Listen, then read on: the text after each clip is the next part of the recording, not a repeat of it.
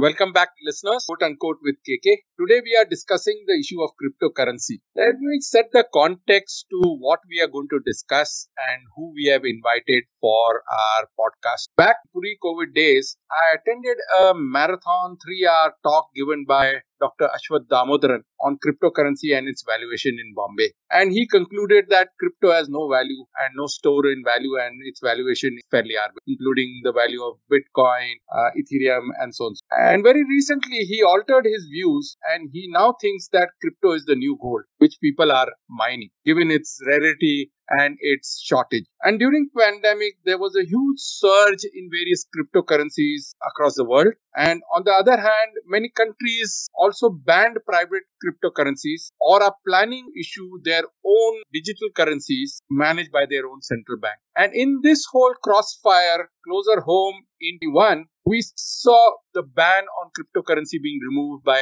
our Honorable Supreme Court. And then there was the whole blasting of ads and other cricketing events by different cryptocurrency exchanges and derivative products. And as a result, we saw this growth in the number of users and investors to about 1 million. And India became one of the major buyers of crypto assets and now hold around $0.5 billion.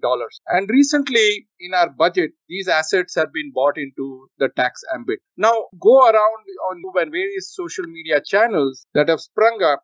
There are various varied and divergent views and maybe misleading views on the current policy and taxation announcement and the regulation of crypto in India. To clear all the air around this and the direction of crypto regulations in India, I have called one of my fellow angel investor from Mumbai Angels, Ajit Khurana, to talk on this. Let me take a minute in putting his solid profile forward to you and why he deserves to be an authority in India to talk about this. So Ajit and I go back 2010 when I was starting Bangalore Angels with my friends from Mumbai Angels. And we enjoyed investing into a couple of startups, and some of them we have successfully exited also. Just before the pre-event, we were just reminiscing some of the work and what we enjoyed doing and working together as well. However, Ajit and his career has taken a very 360-degree turn after being an angel investor when he became the CEO of ZepPay, which is one of India's crypto exchanges. And then later on, he was part of the blockchain and cryptocurrency committee, which fought and put the thought leadership forward to fight the ban against cryptocurrency in India, which was ruled against the government. And we could see crypto being traded once again. And all the effort and work done by Ajit and his colleagues have paid off. Moreover, Ajit has been a serial entrepreneur. He has done several startups. He works on mentoring and guiding startups, not just in the crypto space, but he has also guided and mentored successfully some of the startups that we have also invested. And because of his good work, we have got several multiples of returns as well. So I'm really glad that Ajit has been part of this podcast today. And I welcome Ajit to our podcast show. And thanks, Ajit, for joining us and spending this time and clearing the air on several misconceptions on crypto and digital currency. Hey, Ajit, let me start with a 101 question. There are a lot of people saying a lot of things. What is crypto? What is Bitcoin? What is digital currency? What is blockchain? Could you take a few minutes and just clear the definition of what all these are and what is the thing that the government wants to ban or regulate in the future, and the government wants tax from the profits of trading or holding or creating it as an asset which they want to now bring under the ambit of the regulation? Got it. So first, let me tell you why the need for such reactions and extreme views and also confusion arises. For example, when net banking started, or decade and a half later, when Paytm and digital wallet started, why did we not undergo such confusion? When you move from paper money and check-based systems, because the underlying technology, the business processes, they were never known to the users. Like, for example, people didn't have to find out when you have your data stored in a bank, where is the data actually stored? Where is this cloud? Is it within India? Who controls it? Those issues, while they may be relevant to experts, they were never known to the users. However, what has happened with crypto is because automatically start talking about things like blockchain. We start talking about decentralization. We start talking about the fact that you can mine, effectively print your own money if crypto is money. Because of all of those things, we have rightly or wrongly introduced a lot of technicalities and business processes into the discussion as opposed to remaining at a very simple level. So while the crypto lovers, if I may use that oversimplified term, actually love to talk about how the world will change, how blockchain will create decentralized structures, there are some other people, typically people who have an investment background, typically people from the stock market, but also other forms of investment, who will just look at the speculative element or the market forces element of crypto and feel that, this is completely wild. This seems to defy all common sense that they may have developed in investing in gold, real estate, stock market, startups, or whatever other asset classes. And this just doesn't make sense. It is not sustainable. So what has happened is that effectively we are all playing the nine blind men and the elephant. We are all touching different aspects of crypto, and which is why you will hear some people say things like, no, blockchain is very good. We support blockchain, but we don't support. Not realizing that a public block, which is a blockchain that is not owned and controlled by one entity, cannot run without some sort of a token. So you can have tokenless architectures, but then those are necessarily controlled by a central entity. So coming to your specific question, see, I think I can just explain the help of an example. So I want to send you 100 rupees from my bank account right now. Whether I use a UPI or NEFT, RTGS cannot be done for 100, IMPS or whatever. I will basically instruct my bank to give money to your bank with details as to what your account is. So my bank, let's say HDFC Bank, has tons of hardware, software, people, building, all running their digital infrastructure to facilitate what they call net banking, which will then, because of the way it works, send it to your bank, which let's say is ICICI Bank, which has its own infrastructure, procedures, software, security mechanisms, and the money reach. People don't know this. People think that a button click, magically creates the money there. If I were to send you 100 rupee worth of Bitcoin, however, now there is no HDFC Bank, there is no ICICI Bank, there is no organization in between. That literally, as in please, your viewers who don't know Bitcoin may not fully realize that literally no organization, because people may have heard that there are exchanges, etc., but they don't play any role in this. And this is done technology, which means if you, as in anybody with basic common sense knows that surely there must be computer systems that do it, there must be software that does it, those computers have to run which consume electricity, and maybe there are many of them, they could be located everywhere. So who is bearing the cost of all? And why are they doing that? What is their vested in? So as to run, let's call it an autonomous system like this, there has to be some governance and some incentive. Bitcoin, which was the first token, and I'm at this point talking only of Bitcoin, but frankly, over time, Ethereum, etc., did something similar, created a system where it says, to participate in the network. By participate, it means to maintain a copy of the database, call it distributed ledger, to run your hardware, to run your software, so you're giving your own resources, time, effort, money, electricity, etc. I will periodically give the participants a chance to get a token of appreciation. I'm using the term token of appreciation as my own creation, and this token will have a name called Bitcoin. That's unintended, I would say. Yeah, because it's a token. And literally, that is what it is. The very act of you participating in the system and getting a token of appreciation does not lend that token any market. However, people who see what is going on, that we have created an autonomous system of transferring value, such as, a banking network transfers value, PayPal transfers value, MoneyGram, Western Union, Visa network, all of these transfer value, but they have huge infrastructure and centralized structures and market valuations, but we have created an autonomous system of achieving the same end outcome. They say, hey, this is huge.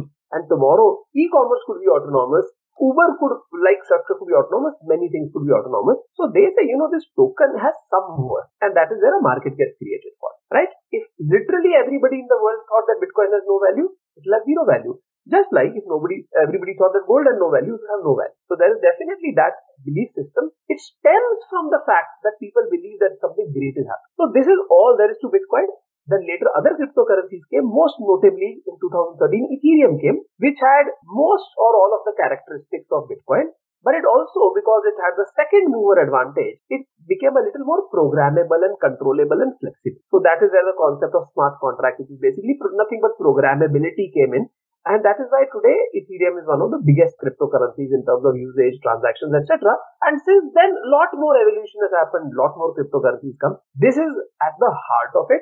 If one says, I don't care about any of this, tell me why the price has gone up from, 1 cent a decade ago or whatever it was, $1 a decade ago to $45,000. Well, that is what the market deemed, right? If some people say, what is the guarantee because there is no government supporting it? What is the guarantee it won't go down to zero? Well, there is absolutely no guarantee. And if you look at the history of money and monetary systems around the world, there have been monies of various forms which have gone down to zero. And Likewise, there is no guarantee that the Indian rupee or euro or dollar also won't go down to zero, especially with the huge inflation of asset prices and deflation of purchase power.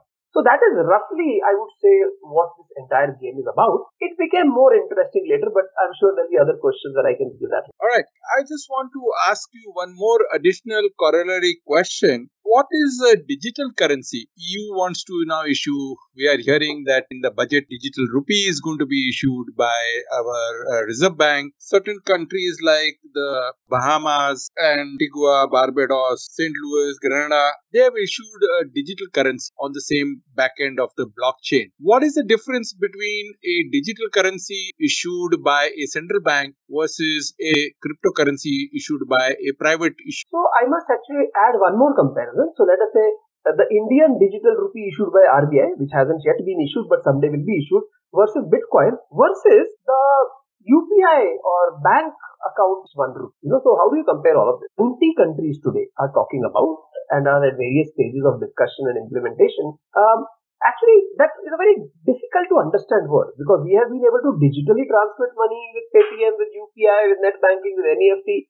So, wasn't that digital money? So it is a little difficult to explain what is really going on here. Having said that, I personally think that the best name for what the central bankers are presently talking about, cryptocurrency, because it will be based on cryptographic or maybe even non-cryptographic structure. So I'll explain what that is. What was it, November 8th, 2016, when India went through demonetization, if I'm not mistaken, that was the date. Correct. And there were many reasons why India went through demonetization, but one of them was that, digital money or money through banking networks are far more traced than, let us say, currency. Despite that, globally, as in India, the use of currency notes is very, very prevalent. And if we try to see why that is, there are many reasons, but I'm focusing on one very important nature of paper money is that it is peer-to-peer. So, for example, if you and I are close to each other, namely physically located close by, I can literally just hand you a 500 rupee note. I don't have to do KYC anywhere. I don't have to have an account anywhere. I don't have to have some sort of a digital wallet. I can just hand it to you. Now it is yours. It is easily spendable.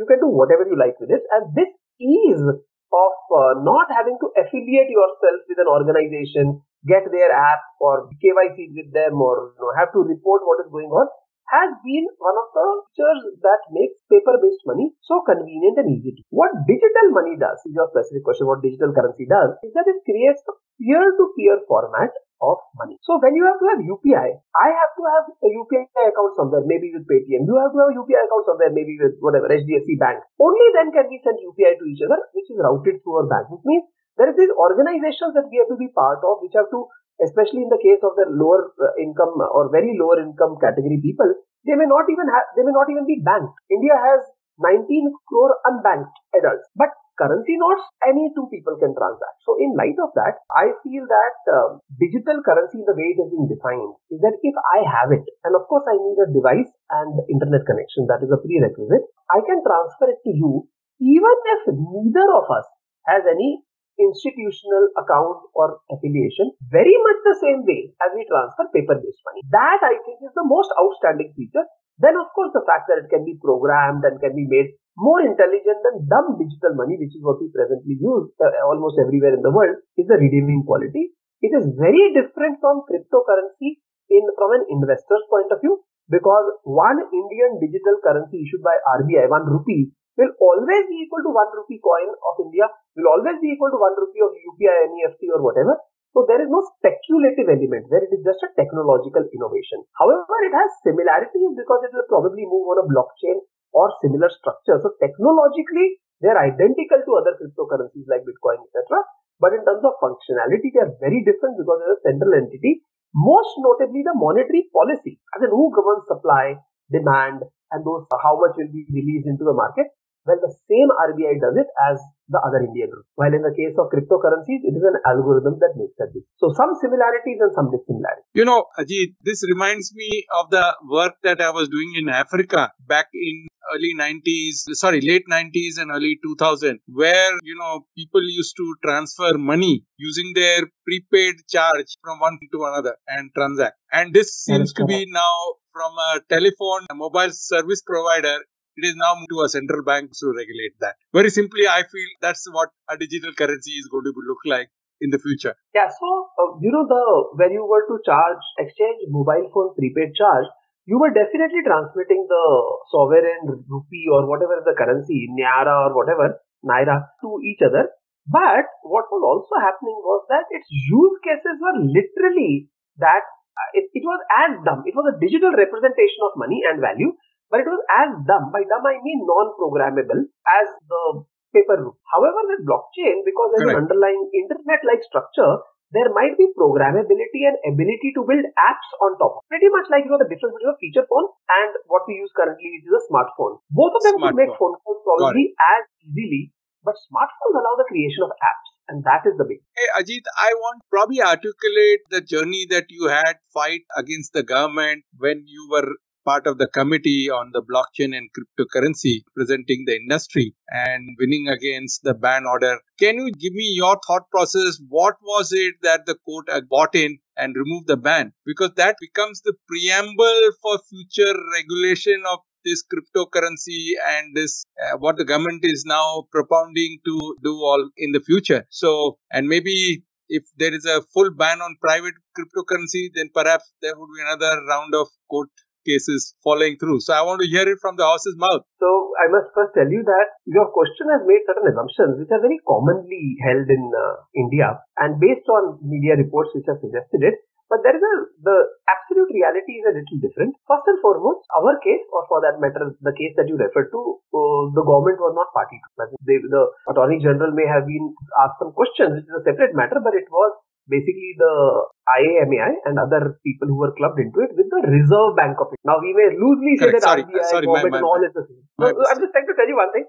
Second thing is that there has never in India been a ban on cryptocurrency. Never. So there was no court case about that. So just to again specify so that your viewers get a very clear idea, what happened in end March 2018 was that having issued for years before that issued warnings to the public about the risks associated with participating in the crypto market, RBI actually issued a circular which was either on 31st March or something like that, which told all its licensed entities. Fundamentally, they are banks, but then also payment gateways, payment wallets, and basically anybody who is licensed by RBI, that those people cannot facilitate transactions or hold accounts of people who are into crypto. Which actually means that crypto is not banned, but you can't use banking channels to buy and sell. In fact, at that point of time, one of the senior government officials was questioned by Shirin Bhan, who is, the chief editor or whatever editor of CNBC, if I'm not mistaken, that, so you are banning it. They said, no, we've not banned it. So he said, then how will people transact? That chap, maybe jokingly, but on TV said, you can buy and sell in cash. Because of course, some people are laughing and he was laughing, so I don't know how serious he was, but that is not the point. The point was that the buying and selling, even after that, act of buying and selling was not illegal, possessing was not illegal. You couldn't use bank accounts for that. So people started doing peer-to-peer trading, which is largely untraceable, which of course, because of the banking ban, should also have been banned, but it is very difficult to find two people who are transacting money and know what the intention for that is. When we went to court, by the way, there were several court cases in several high courts and then in the Supreme Court, which were all clubbed together, which is a very common thing to do when, subject matters are so similar. I was party to all of this. By party to it, I don't mean party in the legal sense, but I was part of this entire initiative for the first 3 or 4 months in terms of briefing the people who are going to defend us and coming up with how we are approaching this whole thing. Then, of course, there was so much data to be collected, which actually, very interestingly, that was the only point in Indian history. Never before nor after has so much accurate audited data been collected on the Indian crypto ecosystem. So a lot of the numbers that you hear of today, such as even the 15 million number that you talked about, actually is some sort of an extrapolation from that number which was once upon a time authentic. I do believe that the 15 or a max of 20 million is probably the correct number at the time of this conversation. But I'm telling you the basis of it. It's not as if companies have come and disclosed their numbers. So we worked on it. We talked about our right to carry on a trade. We said that the government has not said it is illegal. So how can we possibly work without this, etc., etc. And eventually my employer, who have listed as Zeppe, which is correct, and several other of the incumbent players faced huge heat and decided to shut business or modify business substantially. So I was no longer participant in the case for, let us say, the last 14 odd months that it ran. Again, just probably there was a misspeech. The January of 20, not 21, was when the Supreme Court verdict. So at that point of time, while of course a judgment should not be trivialized into a sentence because there's a lot of reasoning that goes, I think it was 160 pages, but what it came down to was that RBI's action was very disproportionately harsh, right, of actually banning. And that was the basis on which finally the court case was won. And there were other factors. And it was clear that it is not RBI, but the Ministry of Finance or the Government of India who should be making up their mind. At the same time, while the ban on banking was going on, an interministerial committee headed by the then Secretary to the Department of Economic Affairs, Mr. Subhash Chandra Garg, was set up. And they, in February of 19, prepared a report which was effectively banning. Of course, once again, one word like banning does not capture like a 50-page report or even more than that. This became public in August of 19, some sort of a media leak. And when in the budget session of 21, about a year before we are recording this, the Lok Sabha agenda for the first time listed the bill that probably was the same that was created earlier because it listed the banning of private cryptocurrency. Monsoon session didn't see it. Winter session again had it on the agenda, did not come up for hearing. But one very interesting thing happened in the winter session, which was in end of 21, that most parties had started saying that banning is an option. And towards the end of that session, when we were thinking the bill may come up for discussion, Reserve Bank of India again took the view that banning seems like the best idea. Then it came up in the budget session where tax provisions were clarified and specified.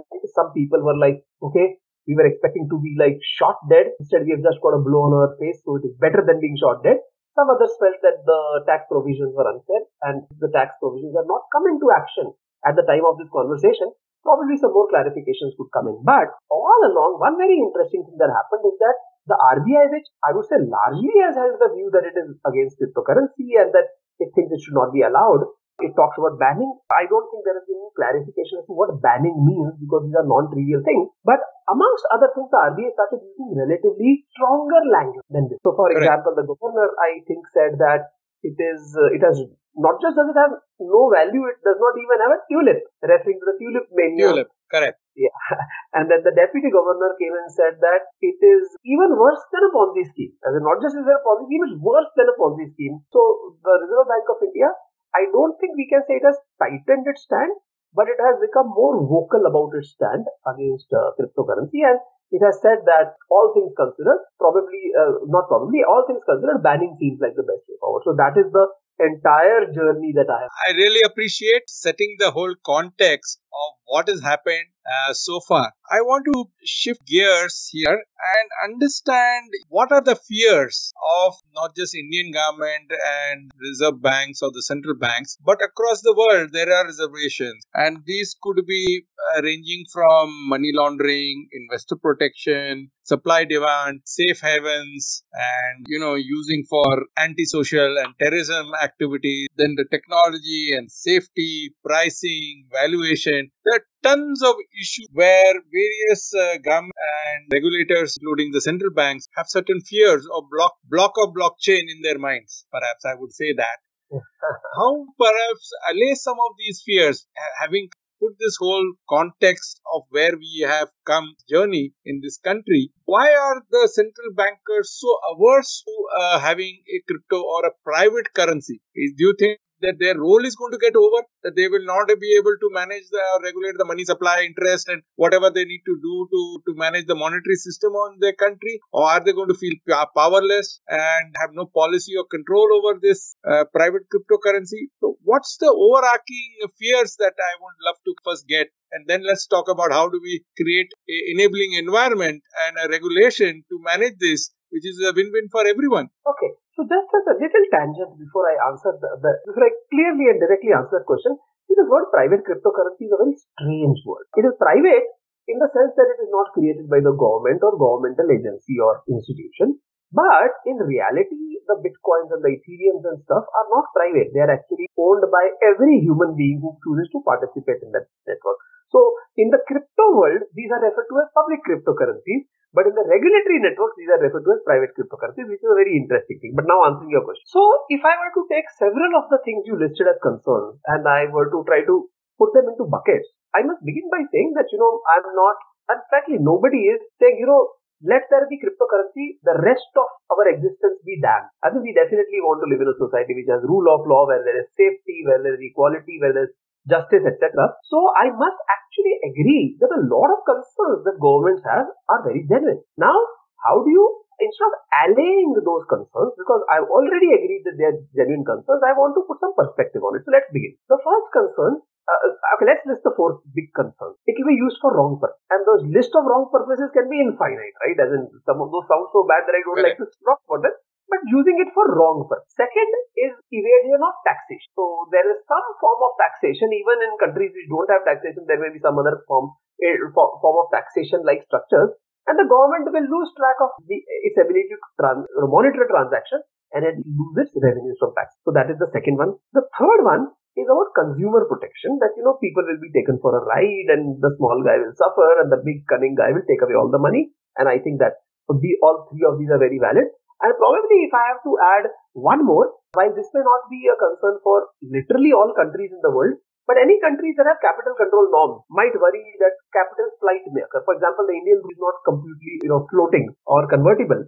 There are restrictions on how much money you can take out of India and for what purpose. In crypto, the fear is there may be capital flight and you may take them away. I agree that all four are very genuine concerns. But let us address, because I think that one way to address them is by not addressing them and say, just ban everything. And then we should not want to face this. That could be one way, and several people are saying that is the only way. I think that if we had done that, we would not even have allowed the internet to go. Because internet also bad things can happen. Bad people can communicate and not be monitored, etc. So without stretching that analogy too much, first is the use of crypto for bad purposes. I think that, that is a genuine concern. I think that if somebody is making, let us say, a ransom demand, they will not give you their RTGS and NEFT details and send money there, right? As in, I think that will not be the case. But at the same time, what is the most misusable form of money? It is currency notes. And if you look at the actual studies that are coming out, one was from the from the state of Washington, where some study had been done. And there are some studies here and there, including some numbers coming out from India, which show that while cryptos may have definitely been used for bad purposes, but compared to currency, it is literally like 1/10,000th or less. So we don't use this reasoning to say, let us ban cash. And we have not said cash notes should not be used because they are so heavily misused. So I think that we have to find other mechanisms to accept that there is a certain degree of anonymity, but we have to live with it. Just like there is fake news spreading on social media, we don't say let's ban on here. Second thing is around the evasion of taxation. Now there, actually, trying to ban it worsens the situation. For example, all of crypto where transactions take place could be divided in types of locations. One I would call dark pools. By dark pools, I mean people don't know who is transacting with whom and those transactions are happening. And the second is lit pools. Lit pools is where there may be an element of KYC. Maybe the identity, the bank account, the location, the address and stuff might be known. The good thing is that in a blockchain, A gives to B. Nobody knows who A is or B. B gives to C, gives to D, gives to E, gives to F. But F has taken this money into their some crypto exchange which did KYC. So now we know who F is. The moment we know who F is, we can ask, okay, you got money from E or you got crypto from E. Who is E? Even if the person doesn't know, you say, okay, I was on exchange ABCXYZ. That is where I got it from. So you can actually back. And today, because these are purely digital transactions, you don't have to manually backtrack. You can actually have tools which are called chain analysis tools, which can help you locate such people. Which is why if you can even find some traces here and there, you can make the picture of the whole thing. And I think the introduction of the TDS, not 30% tax, but the introduction of the TDS, actually, one of its objections for if international viewers are watching, TDS is tax deducted at source, which is basically withholding tax. So the introduction of withholding tax actually creates markers in this entire transaction chain where you can identify, because you need to know who withheld whose tax, so both sides of the coin are known. So I think that taxation actually gets help if you don't ban it, but instead require certain discipline. The third problem relates to capital flight. Actually, that's the fourth one I listed, but let's list that as the third. I think that is definitely a challenge, and different sovereigns who have different requirements can implement certain ring-fence mechanisms in the meanwhile, which people in the crypto world will very much hate because they feel that is to avoid that crypto came about as a universal global currency. But at the same time, at least to get started, that is one of the things that could be done, that you can buy and sell and transfer in a closed user group or into a, within your exchange or within 5-10 exchanges. It will significantly reduce the usage of crypto and definitely stifle innovation. But some countries have taken that approach as, okay, let's do the baby. So that is the third one. And the fourth one, which actually I've forgotten as to what I had listed, was one of the concerns of the consumer protection. Consumer protection, I think, is the only consumer and fraud protection, I would say. Yeah, correct. Consumer fraud, forgery, etc., Ponzi scheme, etc.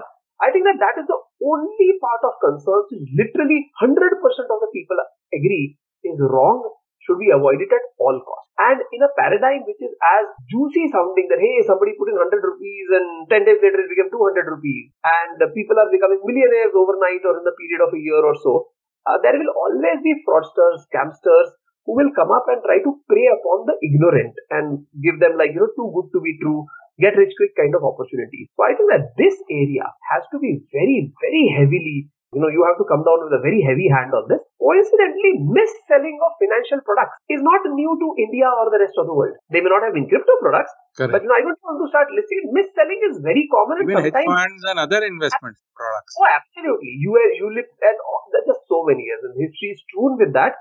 And crypto definitely has all the characteristics of being heavily missold, since we have dealt with mis-selling of these products and how advertisement can be done, how returns have to be specified, like SEBI itself tells mutual funds how to do that, etc. Those rules, if nothing else, we can just inherit from existing systems that have been created. And then, of course, more evolved crypto-specific regulations and disclosure mechanisms to come in. So these are the areas, and I have told you what I feel about them. I do agree that there are concerns which are very genuine for all citizens, even on governments and central bankers, because we are all part of one system. But I cannot see how this leads us to say, you know what, let us just close our eyes and just not do innovation, not use technology, because frankly, we would all have to just shut everything. We would have not allow cars because they sometimes kill people. Absolutely well put, Ajit. I think there is a lot of wisdom where you are counteracting the fears in the regulators and the bureaucracy. I was talking to one of the bureaucrats, not to be named here, who is working behind the scenes on this whole regulation of crypto and the crypto bill. And one of the things that he told me is that, we don't like the cryptocurrency, but we like blockchain. I said, but that is the underlying technology. If you don't have anything on top of it, what are you going to do? You are just building the rails. There's no railway carriage to go on top of it. So where will you go from point A to point B to regulate this whole cryptocurrency or thing? So this sort of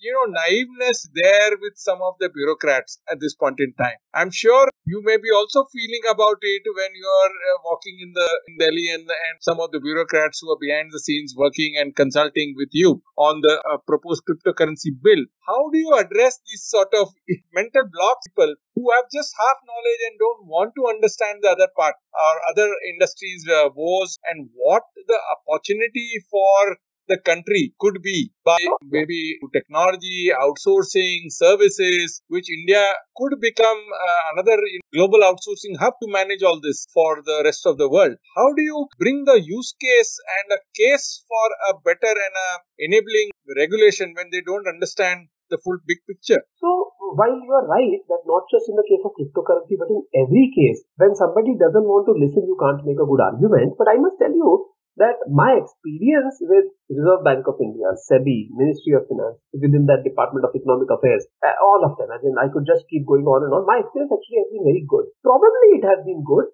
because I was always there when they invited me. It was not as if we were trying to make our way inside and saying, please listen to me. So they were, I found, quite receptive.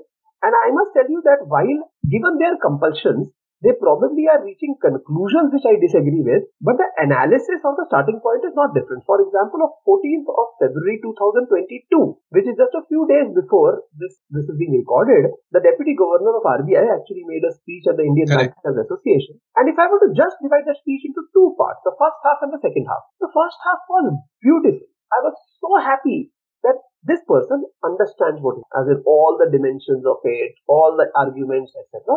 The second part, where he said that he's going deeper into it, and hence rightly so he shared his conclusions and opinions, there of course my view is differing than his, because he's led to the fact that the arguments are not right and we don't need it and the benefits are very little and it should be banned. So the conclusion, while he is of course welcome to his own conclusions and he has to do the best for the purpose that RBI has been built, and probably is doing that. But it is very interesting that most of the people that I have interacted with, it is not that they don't understand, okay, which is a common perception. Like a lot of people I talk to, they say, government doesn't understand, bureaucrats don't understand. What I find is that, we are dealing with intelligent people here, we are dealing with people who have faced very complex issues. I think that what tends to happen is why, despite understanding their conclusions and our conclusions are different, is that we are a little more optimistic and we look at all the upsides. We look at how great things can be, how India can progress, entrepreneurship can be created, ventures can be created, India can have finally its day under the digital sun as opposed to always being a decade later. At the same time, they are very heavily driven by what can go wrong, right? So, which, by the way, I'm not blaming them for it, but at the same time, it is like, you and I have been part of, right in the introduction you talked about, we have been part of investment in certain startups. And let us say there are good founders, right? The two buckets of founders. One is the founder who is out there to win. And second is the founder who is out there to not lose, right? While they sound like the same, but often very, very differing concepts, right? So I think that may account Correct. for why it is taking a little bit of time and why there is such difference of opinion. Luckily, this is a global phenomenon. Very few countries can remain isolated and insulated. India has never tried to be, economically isolated from the rest of the world, especially countries like the US fundamentally, which drives a lot of economic thinking or monetary thinking around the world. Then also, of course, England and Singapore, maybe to a peripheral effect to some extent Canada, Australia and other countries. So given that there is some international precedent to all of this, I think that I don't see India going about in the isolationist way. India did not ever ban Google, India never banned Facebook, which China did, for example.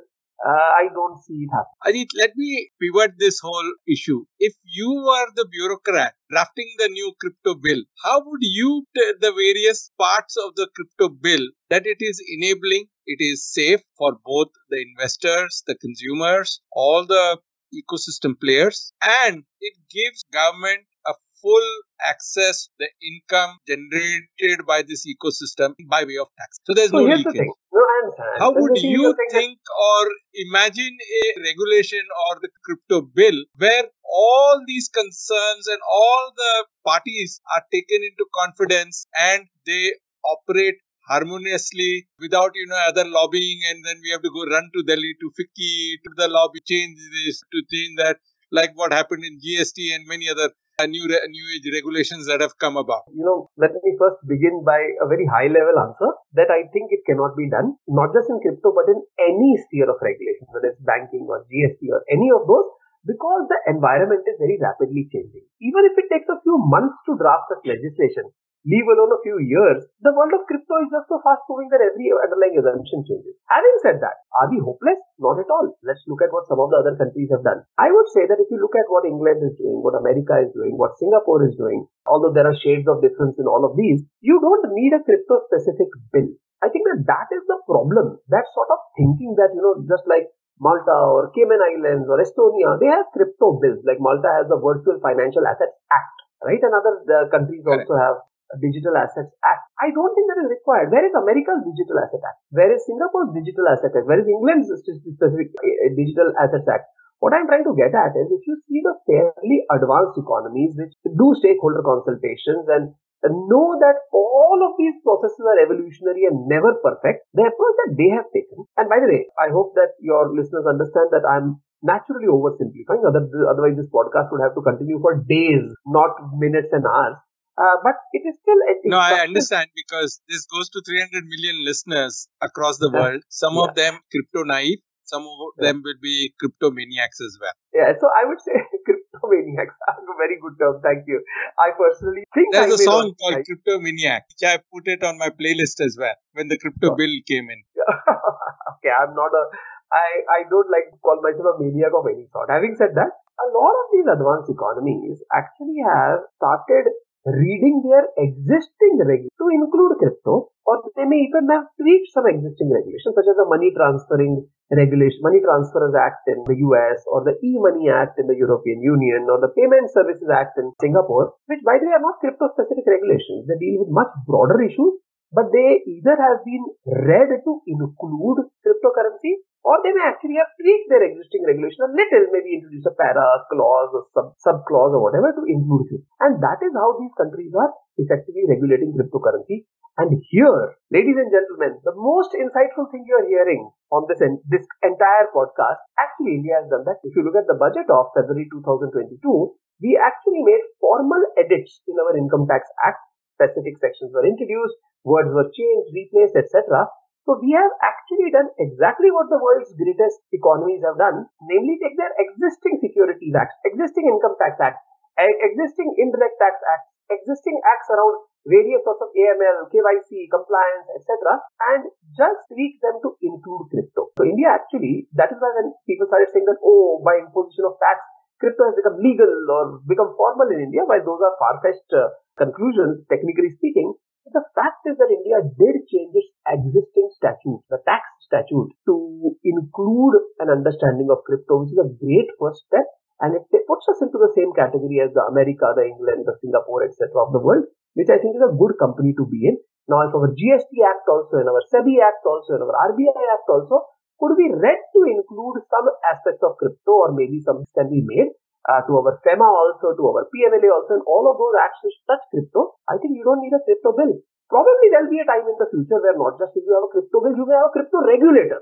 But it's evolutionary thing, right? So we will see that as it comes. For now, I think the Indian legal system is robust enough to just make minor modifications and coexist with cryptocurrency. A great summary of what could probably be the new regulatory framework, other than just a new bill that we are keep reading the leaks and the hacks of it in the media these days, and maybe some bit of in the fake media as well, fake news media as well. I want to take up a few points of people, and these are people who are fairly high on the financial markets chain, like JP Morgan, Jamie Dimon, who was very much negative. He said it's a fraud and it'll die, but it's not. Similarly, you have Elon Musk doing the other side of things. To be having some sort of players in our financial markets who seem to be making statements, and it seems to probably look like whole cryptocurrencies are fairly speculative asset. What can we do to make this look a bit more stable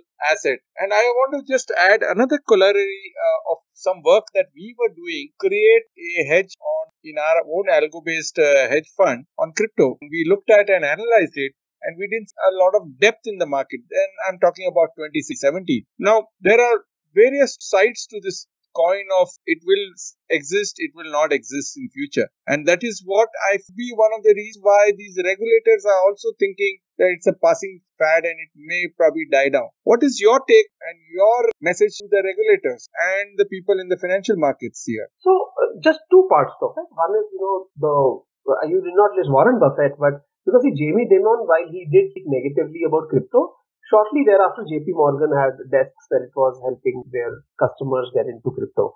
But Warren Buffett, Charlie Munger, and a whole host of other people have since day one been constantly opposed. Somebody like Nassim Taleb was initially seeming like he was pro-crypto and now he seems anti-crypto. You gave the example of Damodaran and how he has valued crypto. Yeah. So I think that both sort of self-serving examples are available. If you want people who huge fans of crypto, you will find some gods of finance who are, and some who are not. I personally think that... the Wilkenross brothers, the first crypto billionaires. They lost the Facebook, but they made it somewhere else. Yeah, so, what I think that's the correct approach here. By the way, I'm a huge fan of Warren Buffett. Despite his view on cryptocurrency and despite the fact that in 10 years, he has not even been able to generate index returns in the stock market where he's supposed to be a guru. But despite both of those things, I hear his advice and I think there's a lot of sagacity. So calling the sage of Omaha, I think it is definitely, the moniker is worth it. But what I'm saying is that how does one deal with this? As in, like, on the one hand, I say Warren Buffett is great. On the other hand, I say that I disagree with him on cryptocurrency. So am I greater than him? I think that is not the correct way to look at it. What has happened is that human beings, there is no human being alive today, even if there are some who may be 152 years, 100 years old. I don't think anybody is that old. But there is no human being alive today who was around when a new asset class was created. Like if you look at all the biggest asset classes, there is real estate. I'm sure 1,000 years ago, people had some sort of real estate rights or ownership rights over land. There is gold or precious metal. There is ownership-based asset, whether you call it equity or partnership or whatever. So there are various asset classes. There is energy-based or oil-based, etc. But these have existed since forever. Cryptocurrency has challenged our thinking because it is the first time in probably generations that we have once again faced the emergence of an asset class. Think about it as, the first time gold was discovered. And some people thought, oh my God, this is great. And some others thought, it's just one more of those shiny things and who cares about it? So we are in that moment. So it is literally going to be impossible to try to take a view and hold on to it forever. in addition, adoption or acceptance is anyway a key driver. Like right at the beginning, I said that if people don't adopt crypto, they don't want to give any value beyond zero to Bitcoin, then Bitcoin has no value. So given that we don't know how these things will evolve, given that the use cases, while they exist, clear use cases of crypto exist, the fact is that still the total market cap of all crypto in the world today is around $2 trillion at the time of recording this conversation. And Apple Computer itself is greater than $3 trillion, which is like one company, although a very big one. So to that extent, it does seem like a fringe activity. In fact, though in March of 18, Reserve Bank of India took an adverse view on the banking support to crypto industry. In February of 18, in one of their studies, I don't know what term they used, they probably used it virtual currencies to describe this. They themselves said that at present this is a very fringe activity, and if it remains there is no challenge, but it starts moving mainstream, there would be a challenge. So yes, I think that some of the points and assumptions that these people are making are right, but everyone, the one who supports crypto as well as the one who opposes crypto, end up necessarily having to make some leap of judgment to reach a conclusion, because we cannot compare it to established asset classes like the 5,000 years of gold or the 100 odd years of equity markets somewhere in the world, etc. So given the limited number of people, the limited value and the limited track record, we necessarily have to make certain leaps of judgment, and when we do that, we are all going to reach different conclusions.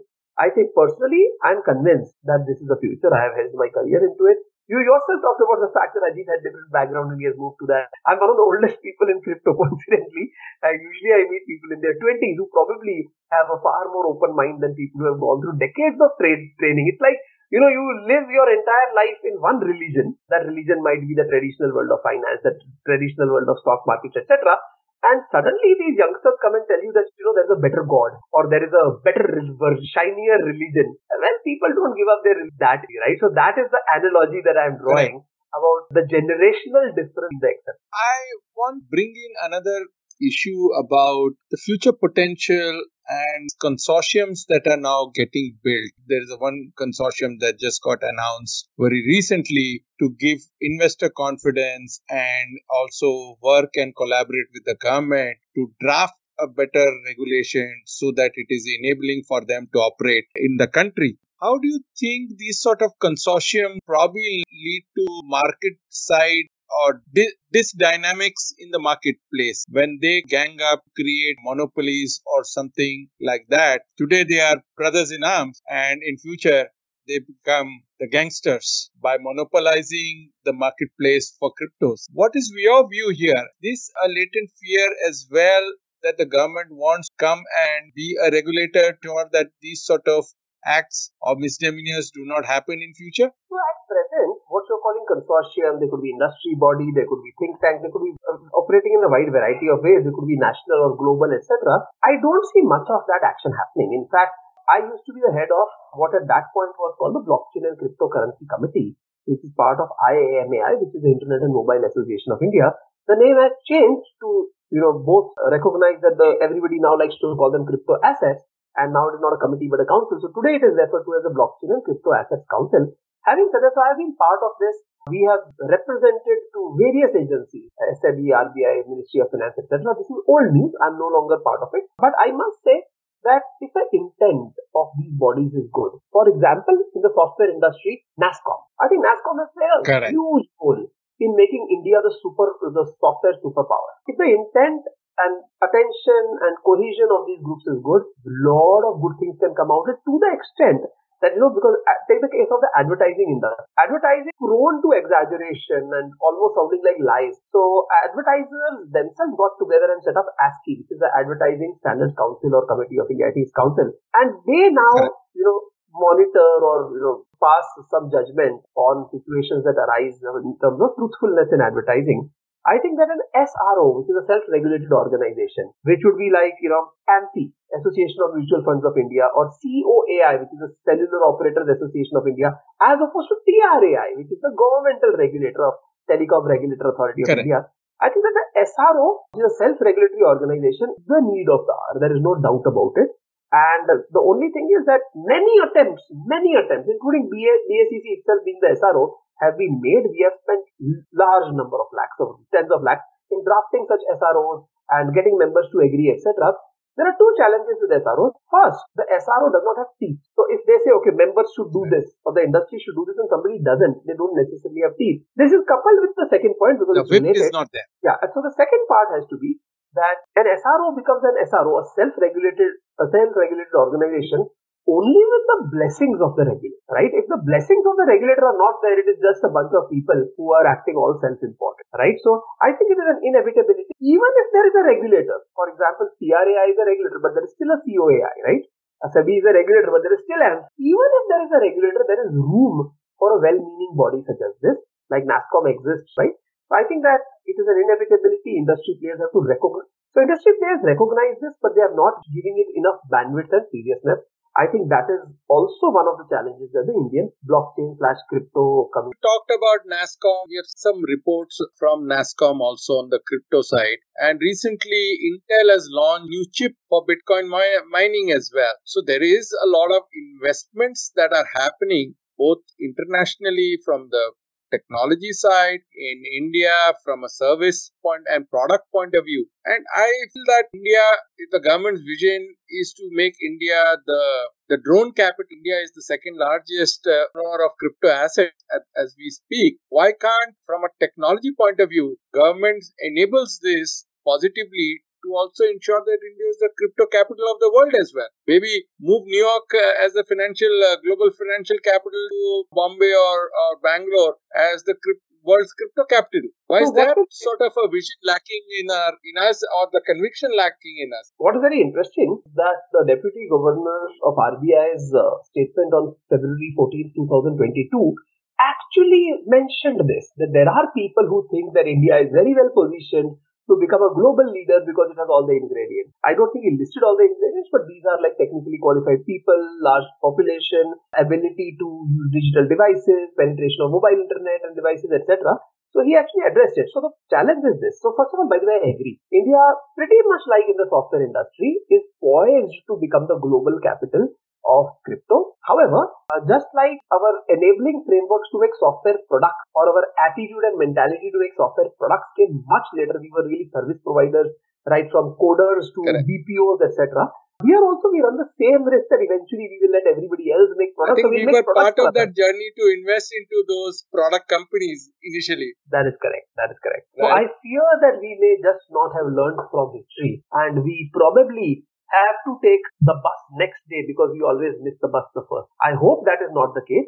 And let me put it this way. If 2 years down the line or n years down the line, whether it's half a year down the line, 4 years down the line, doesn't matter. We are going to accept crypto and, have all of this in place, which is what I feel is an inevitability. Why kick and push and struggle against it so much today? Why not embrace it as an inevitability and make the most of it rather than give up the benefit to the whole world? The brain drain that the crypto industry is seeing is unprecedented. It is higher than the brain drain that the software services body shopping were experiencing in the early to late 1990s.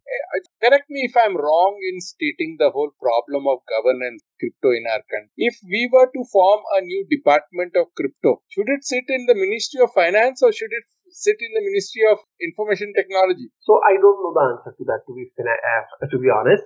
And I just hate the very idea that, a turf war of some sort would be triggered and nothing would move, etc. Which is why... No, I'm just trying to simplify. Are we going to be tech heavy or are we going to be financial services heavy in future, where if we were to create a new department or a ministry of crypto or whatever, from a governance point of view, where would it sit? As a part of Ministry of Finance, or would it part of TRAI and the Ministry of IT and Telecom? Correct. So Ministry of Finance or Ministry of Electronics, Information Technology, Telecom, etc. I have a very clear answer. If you really want a solution, it has to be Ministry of FinTech. Okay, you hit the nail. Yes, that is the only way, because these are not different anymore. They are the same thing. Correct. And we have seen some bad apples in fintech. I'm sure we're going to see some bad apples in crypto as well, some fly-by-night operators and some fraudsters. But that doesn't mean that the whole industry is tainted, is what I conclude from your talk and the way the regulation should be enabling the whole ecosystem. Before I part, Ajit, what is this stealth mode that you're working on? So I have been entrepreneur a few times in my life. First, I'll ignore student time, semi businesses I might have done. Still, I remember very fondly. But even if we don't call them as entrepreneurship, though I thought they were. First time I became entrepreneur in the year '94. Then in the year 2004. Then I set up an accelerator. I think in 2016 or 16 probably. And now I think it's time for me to turn entrepreneur again. And because it's stealth mode, it is like, so that's like saying secret. So if I tell it to you, it won't be secret anymore. So I'm not going to tell you the details of it. But yeah, I'm entrepreneur again. Lot of stuff over the last few years I've been thinking about, building in my head, etc. And I'm not coming up with my own cryptocurrency, so I can tell you that. Okay, if that is of any consequence to anybody who is wondering whether there'll be an Ajit token that will somehow come up. No, that is not on the cards. But I do see a huge opportunity in the crypto space. I find myself uniquely positioned to take advantage of the relationships and knowledge I have. So let's become entrepreneur again. Excellent. Ajit, I wish you all the best. And, as you have navigated some of our angel investments very successfully, I feel that the entrepreneur hat that you wear is obviously going to turn very bright in a sunrise industry which is emerging in India and growing very steadily. Let's hope that the regulation and the bills do not be a party pooper. That's a big risk and on us. Personally, we thought we will list our REIT as a token, and then we pulled back after legal opinion and all that what happened during the COVID pandemic with various stakeholders making cross-purposeful statements, and we thought we will go the paper way at this point in time when we are going to exit our investments into the markets. But we are keeping fingers crossed. The enabling environment and the markets are mature. Maybe we may partially do a dual listing if that is possible in the future, where you can even tokenize as well as you can list it on the bourses and you make it fungible.